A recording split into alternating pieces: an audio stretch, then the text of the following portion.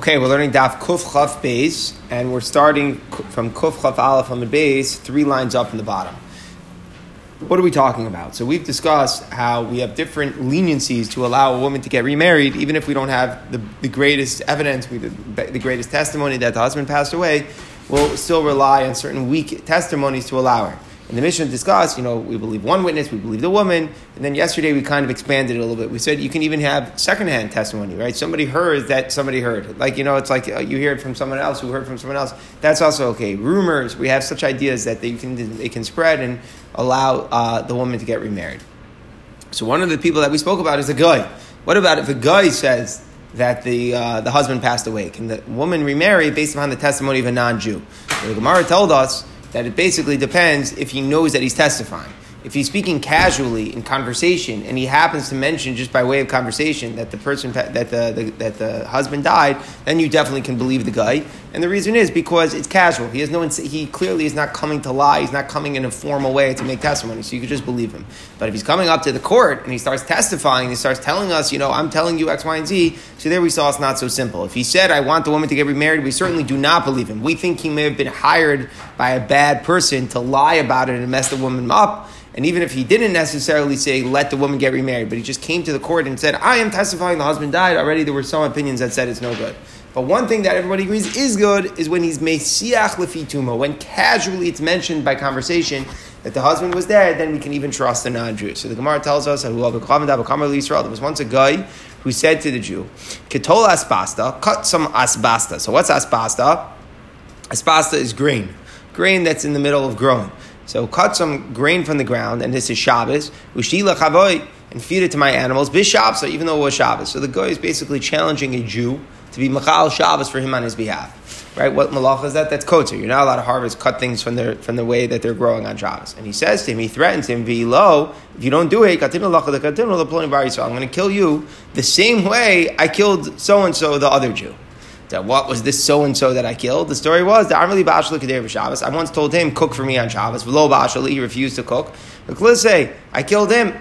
So casually, it seems that he's mentioning that he had killed another Jew. So the question is, could this Jew, who probably cut the asbasa to save his life, which is the halacha and what he should do, but can he go now and come to the court and be like, by the way, I heard from a guy that this so-and-so that we don't know what happened to him, he's dead. Because the guy told me he killed him because he didn't cook for him on Shabbos. So what happened? Shama de bisu. What actually happens is that the first man's wife heard what the guy had said. And she came in front of Abaye. And her question was, hey, now that I've overheard this conversation, am I allowed to get remarried? So Pashas, he would say 100%, right? It was casually mentioned in a conversation.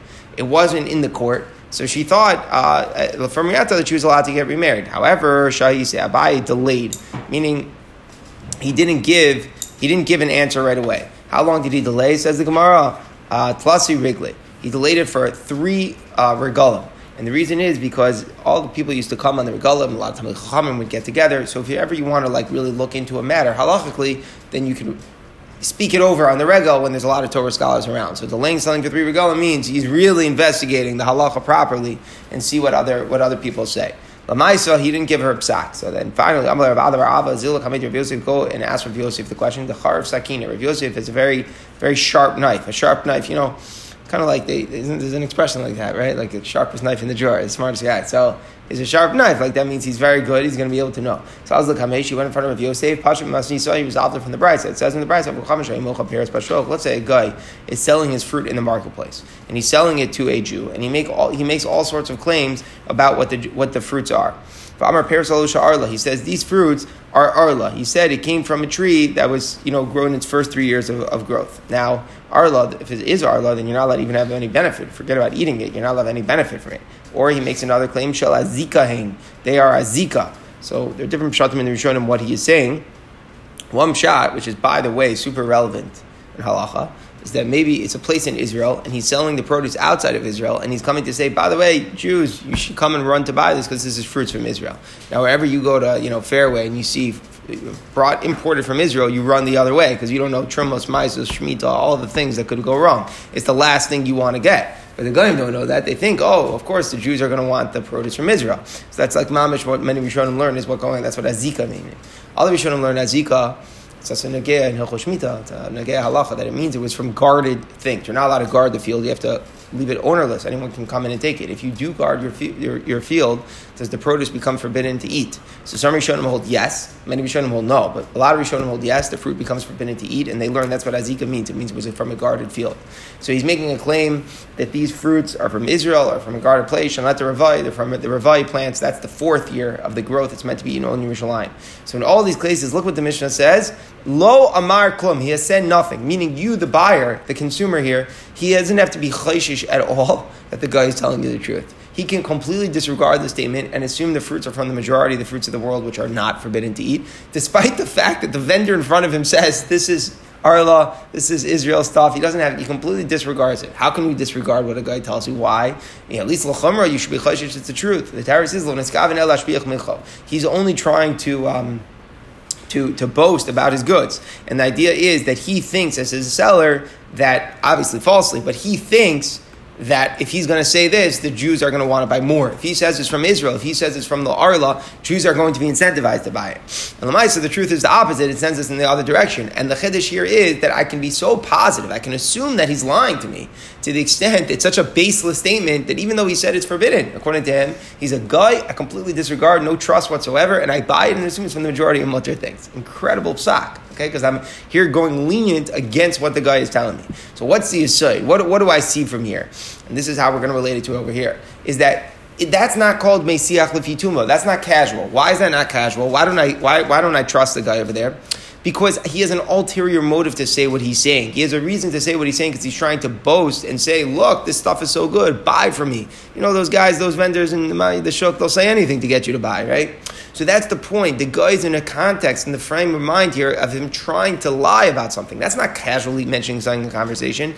There, he's saying it in a context when he's probably lying, so therefore you don't believe him. So to here, the guy is trying to threaten me to do malacha on Shabbos. He says, if you don't do it, I will kill you like I killed so-and-so, your friend. In that context, that's casually mentioning that so-and-so is dead. No, that's not casually mentioning that so-and-so is dead. He's incentivized to lie because he's trying to threaten and intimidate me to go cut the grain on Shabbos. So he says, if you don't do it, I'll kill you like I killed so-and-so. That doesn't give any credibility. It's a baseless statement completely for us now to think that so-and-so is dead. That's the side of the Gemara. That's why we have to be machmer. So Lamaisa, the wife, was also to remarry. So we're realizing now that even in conversation, there's different ways things come up in conversation. If it comes up taka in a casual thing, you have no reason to say it, and just he mentioned it, then you would believe him. But if he's incentivized to say it to get something that he wants, so then you're not going to believe him.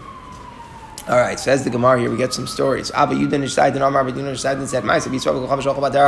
once a story of a Jew and a guy that were traveling on the road. And the guy came to Amar and he said, Chaval al-Yehudi she'imi b'derech she'meis b'derech kvartiv. Chaval, right? Chaval, we say in Israel today, means like it's a waste, right? Like a pity. It's a pity on that Jew. He was with me on the road, and he died, and I buried him. So that's a casual mentioning of something. No reason for him to even bring that up. Yisiu Ishto. So that was Ramater, the wife to remarry. Vishuv, there was another story. Shuv Ma'aseh B'Koler Shuv B'nei Adam. There was a group of people. Shemalchin La Antochia. They were going to Antochia. It seems like this is somewhere in the north of Israel. The guy came and he said, the pity on the group of people. He says there was a whole group who was traveling to Antioch and they died and I buried them. It's interesting. The rabbis were matir all their wives to remarry. Another story, there was a story with 60 people traveling to the Karkom of Beitar. So this seems like, Beitar was the siege of Beitar. I don't know exactly if this was the Roman times or not, but when the revolution of Beitar was going on, but they were traveling there in Beitar. The guy says, pity on these 60 people. They were walking on the road, and what happened? Shem Mesu, they died of Kvartim, and I buried them. In all these cases, this is interesting. The rabbis were matir their wives to remarry. So basically, we're saying that that this is called Mesiach Lefituma. Why do we have 3 examples? So the Acharonim say because the second case is a bigger chiddush because it was a group of people. The first case was a single person. The second group was a group of people. And the third one is that here he's talking about going to a dangerous place. He's talking about Beitar siege. So maybe you could say that he's only assuming that they died. Remember, we had that thing, like if a woman says, my husband died in war, we don't believe her because she probably assessed that they died without actually seeing that he died. So maybe here too, you could say like, if they was going into this dangerous zone of the siege of Beitar, maybe he didn't actually see them die, and therefore even if it's Mesiach Lefituma casually mentioning it, maybe you shouldn't believe him, and the Gemara is saying that nonetheless you do. All right, here we continue pushing. To what extent were the rabbis lenient to allow a woman to get remarried? Says the Mishnah, the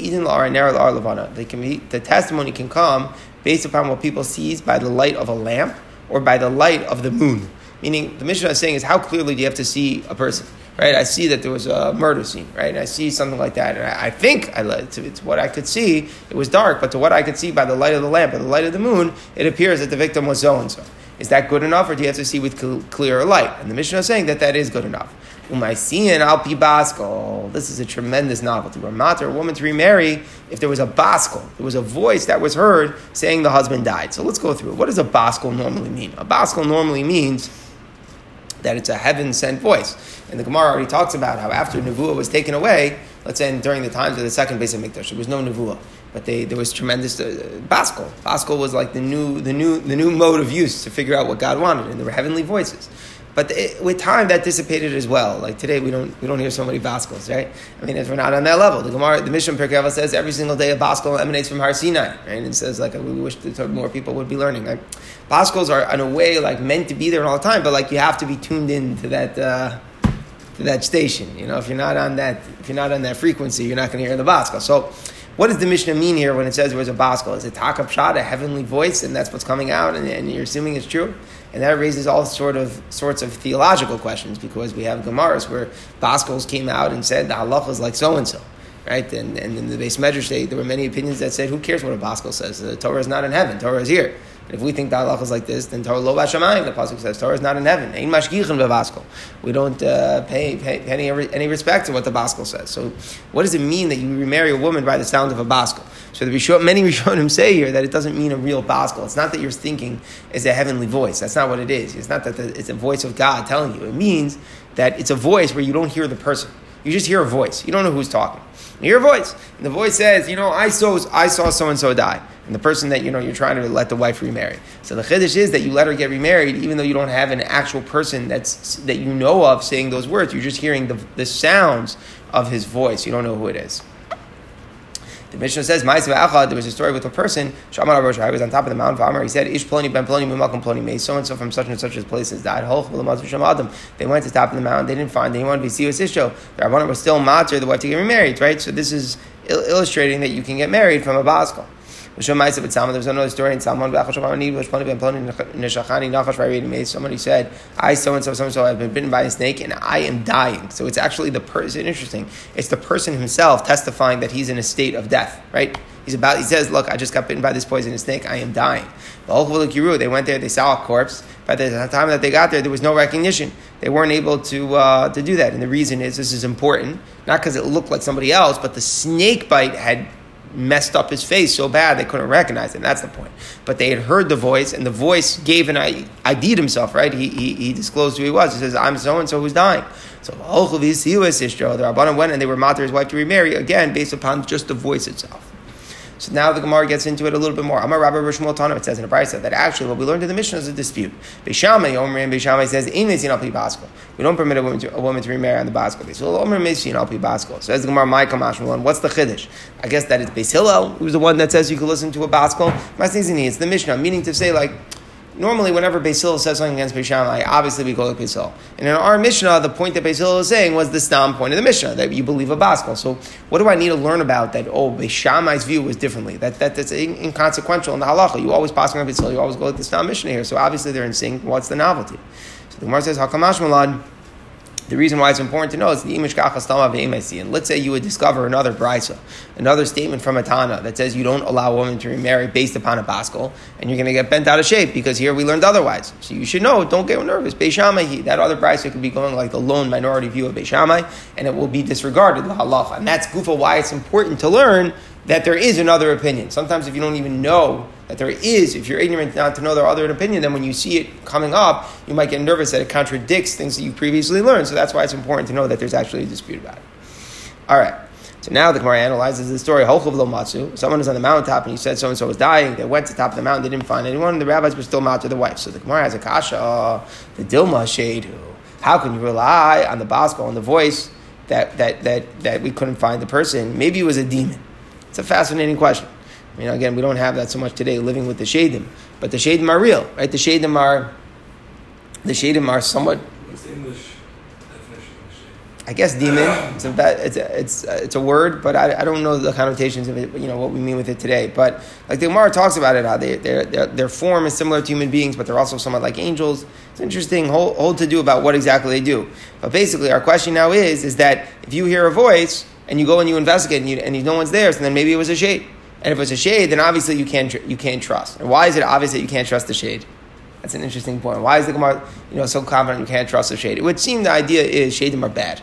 Shadim are bad. They're meant to do bad things. So you would completely always disregard what a shade said. So if you stam hear a voice and then zehu, fine, I can trust the voice. But if I go investigate and I see there's no person there, so what happened? Like, probably it was a shade. I mean, you're right. It might be a human said something and he ran away the next second and you only heard his voice. It's possible, but it's also really possible that it was just a demon, and that's why when you go there, there's no human body.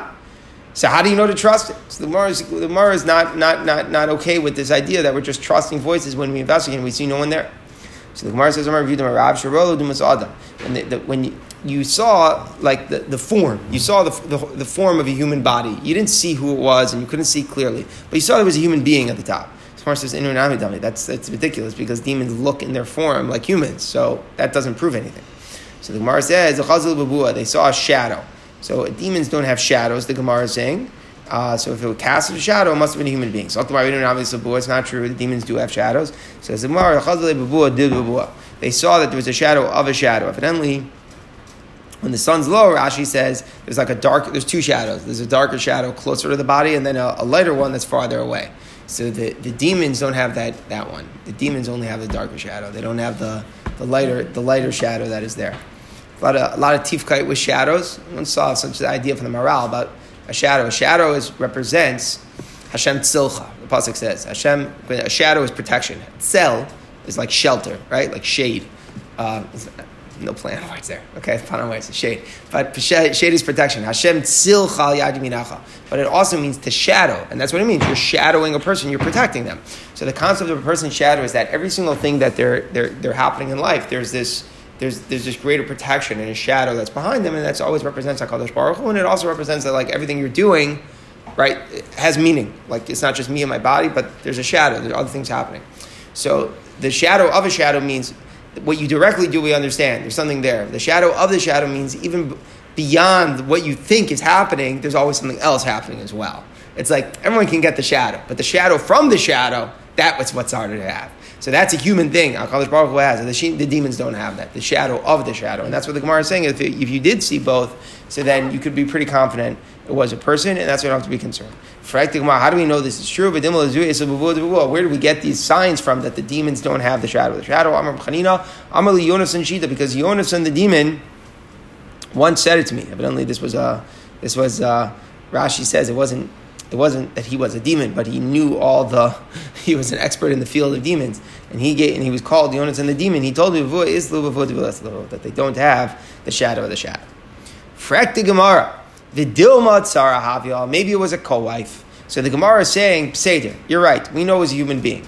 But how do you know it's a human being that we would trust? We learned that even though we believe pretty much anyone to say that a husband died so the wife can get remarried, if the statement was said by someone who dislikes or has animosity towards the wife, then we're choshesh that they might be lying. What's an example of that? A co-wife. A co-wife, she's a rival. A rival might go bring down her co-wife by saying what? By lying that the husband died and watching her get remarried and laughing at her when the husband comes back and her life gets messed up. So how do we know if we don't see who is saying the words? Even if we're not choshesh it was a demon, why don't we have to be concerned that it was a co-wife? So the Gemara says, Tana Deri Bishmal, B'shas HaSakana, since it's a time of danger, Kosav and Notes and Avri Makir, and you can write a give a get to a wife based on the instructions of a man who says he is the husband, even if you don't identify. Meaning, let's say it's a dangerous time, and the husband's fleeing, and it's dangerous, and he says, we don't know who he was, but he says, I'm so-and-so, and my wife is so-and-so in the town. I'm instructing you to go write a get. And then he runs away. Do we go write a get, or do we say maybe it's somebody else who's just trying to hurt her, and it's really not the husband? We don't know. We didn't recognize it.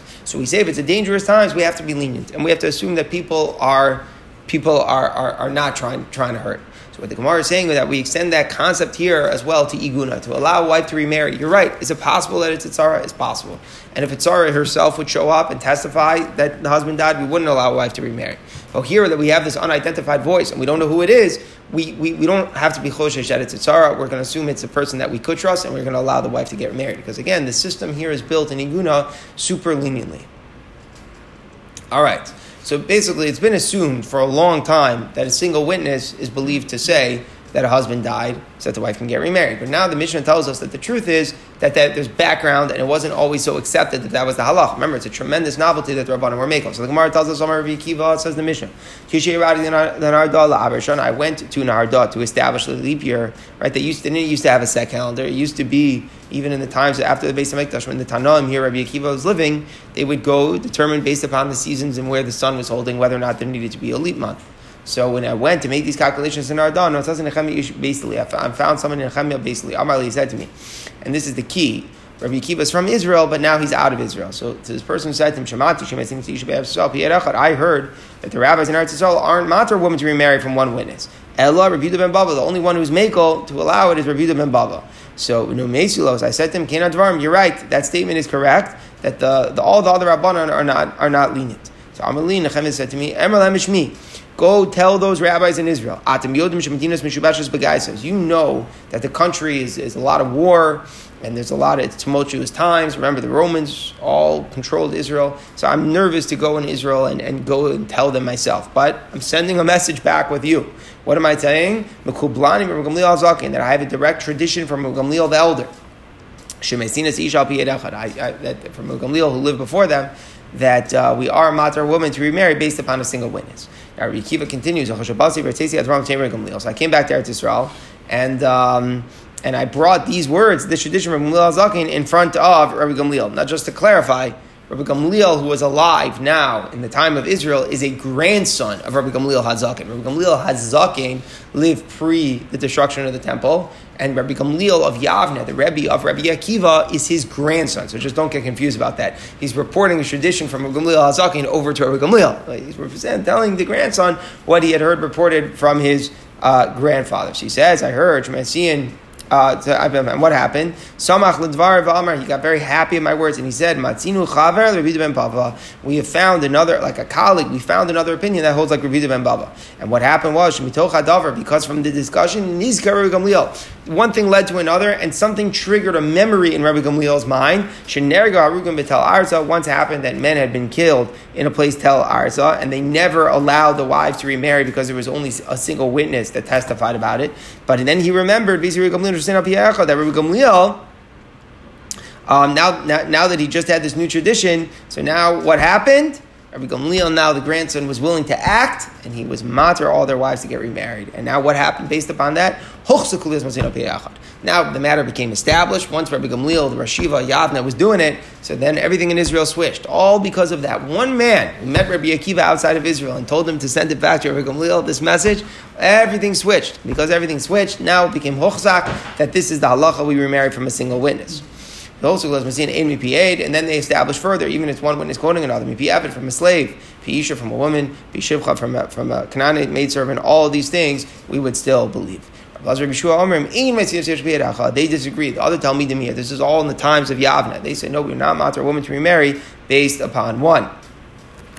So it seems that this may have been said before. In other words, obviously, once the halacha changed, Rabbi Gamliel was saying it, they probably got on board, but probably their statement here is quoted from before. And Rabbi Akiva as well, because Rabbi Akiva says, Lo pi isha, we don't believe woman, we don't believe evid, lo pi shivcha, lo pi krov. So what's going on? It sounds like Rabbi Akiva's like caught, because he's saying we don't believe a slave, a woman, or a maidservant, but it sounds like we do believe a single male witness. So when did Rabbi Akiva say that? Before he went to Narda, he didn't think a single witness was believed. Afterwards, he was. So it seems like this is after the story, but then it, like the tradition and the way it came established and how lenient we'd go, it kept on going further and further. At the time Rabbi Akiva made this statement, there was not from a woman, but eventually, again, the halacha is that it did. So first, the Gemara has a kasha here. Rabbi Akiva's own statement is contradicted. Does Rabbi Akiva really hold that we're not matar the wife to remarry based upon the testimony of one woman? About Tanya, it says in a brayso, Reb Shimon ben Elazar, Shimon Elazar says in the name of Rabbi Akiva, a woman is trusted to bring her own get using a kavachomer. Meaning, when you bring a get from overseas, So the halacha is we're nervous that the get might not be necessarily good. So whenever an agent comes from the get overseas, he has to testify that the document was written and signed in front of him. Rabbi Akiva says that even if here the person who's bringing the get is the wife herself, she's believed to testify that it was written good, and we don't suspect that she might forge the get and is lying just to get out of her husband. And he said as follows: how do I know a woman's believing? If even though the women, there are 5 women the rabbis don't trust to testify that the husband died. Who are those 5 women? Remember, we learned about that: the mother-in-law, the sister-in-law, the co-wife, stepdaughter. Nonetheless, they're trusted to bring the bills of divorce. When they bring a get, even though these are people who dislike the wife, but they're still nemeant to bring it. So you see, you need less to trust somebody bringing a get than to testify about the death of a husband. So then this one, the wife herself, who's trusted to say that her husband died, so certainly she's trusted to bring her own divorce. So what do I see here? So Rabbi Akiva is saying, Rabbi Akiva seems to be saying that there's only the 5 women who aren't believed about the death of a husband. The implication is Isha Ba'al Mahamda, a regular woman would be believed. So we have a question. Rabbi Akiva in the Mishnah seems to be saying that even when we believe a single witness, we don't believe a woman. But here in the Brisa, Rabbi Akiva seems to be saying only the 5 women we don't believe. It sounds like a regular woman we would believe. So what is Rabbi Akiva's position? So the Gemara answer is pretty much what we were referring to. Lo kasha. In the Mishnah that was recording Rabbi Akiva before they had established that will matter from a woman. So it was just different stages in how and what was established in the halacha and how far that it went. So originally Rabbi Akiva was saying the woman wasn't believed, but eventually he did. So everything happened in stages. Originally they weren't matter anything al pi yedachad. Then even they were matter yedachad, they weren't matter for a woman. Eventually the halacha went further and they believed even a woman as well. Says that now we get back into this whole thing, how it came to be, this dispute whether or not we believe a woman. So Amar Lo, they said to Rabbi Akiva, Ma'aseh b'nei Levi, wasn't there a story with the people of Levi? Shalchu l'tzar eretz marim, they went to Tzoar, the city of the date trees. One of them got really sick during the journey. They brought him to like an inn so that he could rest. When they returned from Tzoar, they said to the woman, innkeeper, it was a woman, and they said to her, where's our friend that we left here? And she said to them, Mace, he died, and I buried him. So they have a testimony from a woman that the husband died. What happened? Based on the testimony, the rabbis were matter his wife. So they say, shouldn't a kohanis be at least as trusted as a woman innkeeper?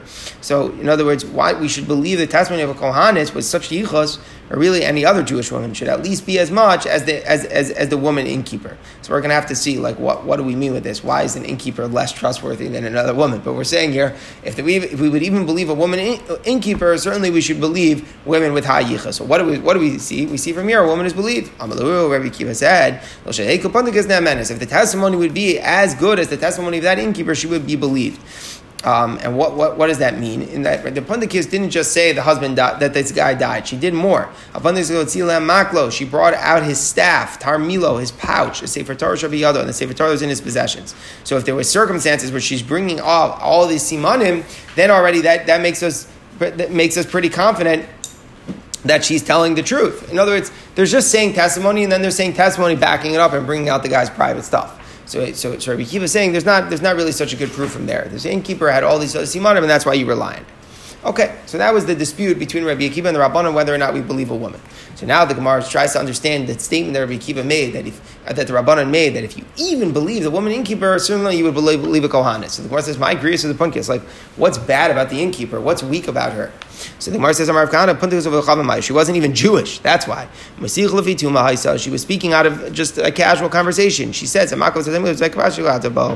point is that if even what a guy is saying, we believe, so then all the more so when a Jewish woman is testifying, you should believe. And again, that's where Rabbi Akiva was defending that there's not a proof because it wasn't really her testimony they were relying on. They were relying on the simanim of what she brought out. That the woman innkeeper was a guy. She was casually mentioning it. This is the staff, the pouch, and this is the grave I buried it. Says the Gemara, how could you say that it was Mesiach Lefi Tumo? The Levim said to her, where is our friend? So what's the Gemara's question? The Gemara's question is like this. We only believe a guy when there's no pressure on him. He casually mentions that the Yid is dead. But here, this is not casually mentioning it. They confronted her. They said, where is our friend? Oh, you're challenging them, and then she has to give a response in dialogue. That's not casually mentioning something. Casually mentioning the power of Metziach Lefitumo is that the guy didn't have any real reason, incentive, or anything to say it. And he just mentioned it. There you believe. But here you don't have that. Here she was confronted. So the Gemara says, no, Kivin Chazinu Bachya. As soon as she saw them, she was already crying. She was already crying. In other words, she showed that she was crying because she saw them and she was sad about the fact that the guy had died. Then they said, where's our friend? And then she said, he died and I buried him. But since she had started crying before she was even asked a question, that's why then when she responds, we're able to trust it and consider it Mesiach Lefituma. All right. So now, there's a general concept called Drisha V'Chakira. That when someone gives testimony, you have to cross-examine and question the details of it. You don't just believe it without questioning it. So we try to figure out if we do that here for Eidas Isha. So Tana Rabbana, someone came to testify for Rav Tarfon about a woman that her husband died. Amar Rav Tarfon said, how do you know the husband died? Amar, he said, we're traveling on the road. And there was a troop of soldiers chasing. He grabbed onto an olive branch, he broke it off the tree.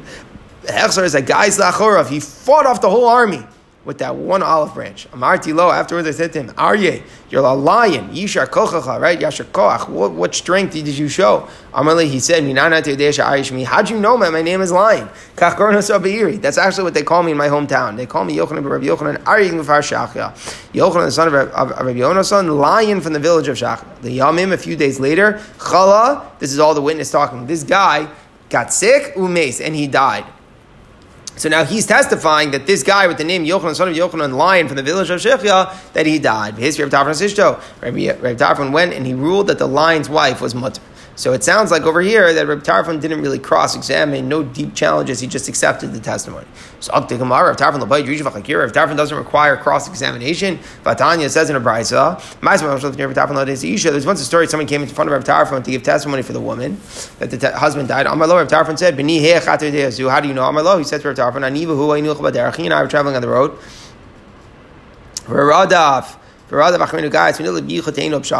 He grabbed the fig tree, broke it off, and he forced the troop to retreat. Afterwards I said to him, you're lying, your strength should be affirmed. You were able, that you intended for what my name actually is. Is what they call me in the city. Ben Yonason Arid Mikfar Shachel. The witness finishes off. After a time, he got sick and he died. Amar lo, and after the witness finished testifying, and this bride says, Rabbi Tarfon responded, didn't you say to me that this is Yochanan, the son of Yonasan, the village of Shechia Lion? So he was cross-examining to see, like, if you would change. He said, didn't you tell me that his name was, that the village's name was Lion, not that the person's name was Lion? He baits him. He's trying to get him to admit that he lied. So the witness said, no. This is what I said. His name was the Lion from the village of Shachar. Tarfon examined him 2 or 3 more times in this matter. He says, wait, didn't you say this? Oh, wait, didn't you say that? Eventually, Kivin Estavarov, everything was consistent, and only after it was clear everything was consistent, then his Rabbi Tarfon is issued. Then Rabbi Tarfon allowed the wife to remarry. So we have a contradiction. In one case, one story, Rabbi Tarfon is all busy cross-examining, in the other one he's not. So what is the halacha? So the Gemara answers, Tanoi. The truth is, it's a machlokas Tanoim if there's a need for cross-examination for Eidas Isha. The Tanya says in a brayso, Rabbi Kiva says you don't need to do it to allow the woman to remarry. Rabbi Tarfon says we do interrogate them. So it's a machlokas Tanoim. So we could have, once we say that, so the two different braysos quoting, even though they were both quoting Rabbi Tarfon, they had different views about what Rabbi Tarfon held if there's Drisha V'Chakira for Eidas Isha. What's the root of the shaila? Why yes, why not? Says the Gemara, the machlokas is based on Rav Chanina said. Rav Chanina is by Torah law, it's both by monetary cases, by somebody lent somebody money, and capital cases. Both of them need cross-examination by Torah law. The Torah says there's one law. There's consistent standards of the court. So by Torah law, cross-examination is required even by money cases. What's the reason they said that the rabbis uprooted the law and they said, no, monetary cases do not require cross-examination. And we want to encourage people to lend money. If we are going to make it really hard to get your money back because any witnesses that you're going to bring, we're going to cross-examine and drive them nuts until we maybe catch them in an inconsistent detail and throw them out, no one's going to be secure to ever lend money. So we want to encourage the system of money lending. That's good for society. So therefore we make it easier to get your money back. We don't do Drisha V'Chakira when we have a money case. So now, what do we see? When it's other cases that aren't money, you do have Yusha B'Chakira. When it's money cases, you don't need Yusha B'Chakira. So here, when you're allowing a woman to remarry, is that money or not? Here, the question is not only if the woman can remarry, but it's also if she can take her ksuba. Because based upon the testimony, she remarries and takes her ksuba. So since she's going to take her ksuba, it should be like Dine Mamanis, and therefore you don't need it. What do you mean? But you're also being Matzah Eshes Ish. Therefore it's like Dine Nefashos. And therefore you would require Yusha B'Chakira. Obviously, it's very hard to understand the first pshat in the Gemara because very good. She takes her ksuba, but she's also getting remarried. I mean, it's a kula that when money is being lent, you don't need Yusha B'Chakira, but it's more than just money being lent here. So it's hard to understand. But that Al Kapanim, here we go. We decide that it's considered like a monetary thing that might not need Yusha B'Chakira. All right, now we finish off. Something good about Tamid Chachamim. The Marshal says the reason we finish off is because we just saw how the Chachamim did so much good to be lenient for the Iguna. And that's really like the end of the Masechta. The whole program that we learned is like how far to go to help an Iguna. It's like a tremendous thing. And they talk about the rabbis of, like even like the 19th century, like the greatest rabbis were the best at being Matri Igunas. It was like a skill. Not only do you have to be a tremendous scholar, but you have to be a very sensitive person. So we finished off that the greatness of a Torah scholar is the way he increases peace in the world. It doesn't just have knowledge intellectually, but he uses it to make peace. He was able to allow the Iguna to remarry. All the sons will be disciples of Hashem. There's going to be a lot of peace in your sons. And the Girsa is that is referring to not only to sons, but the people who build the world, and those are a reference to Tamid Chacham.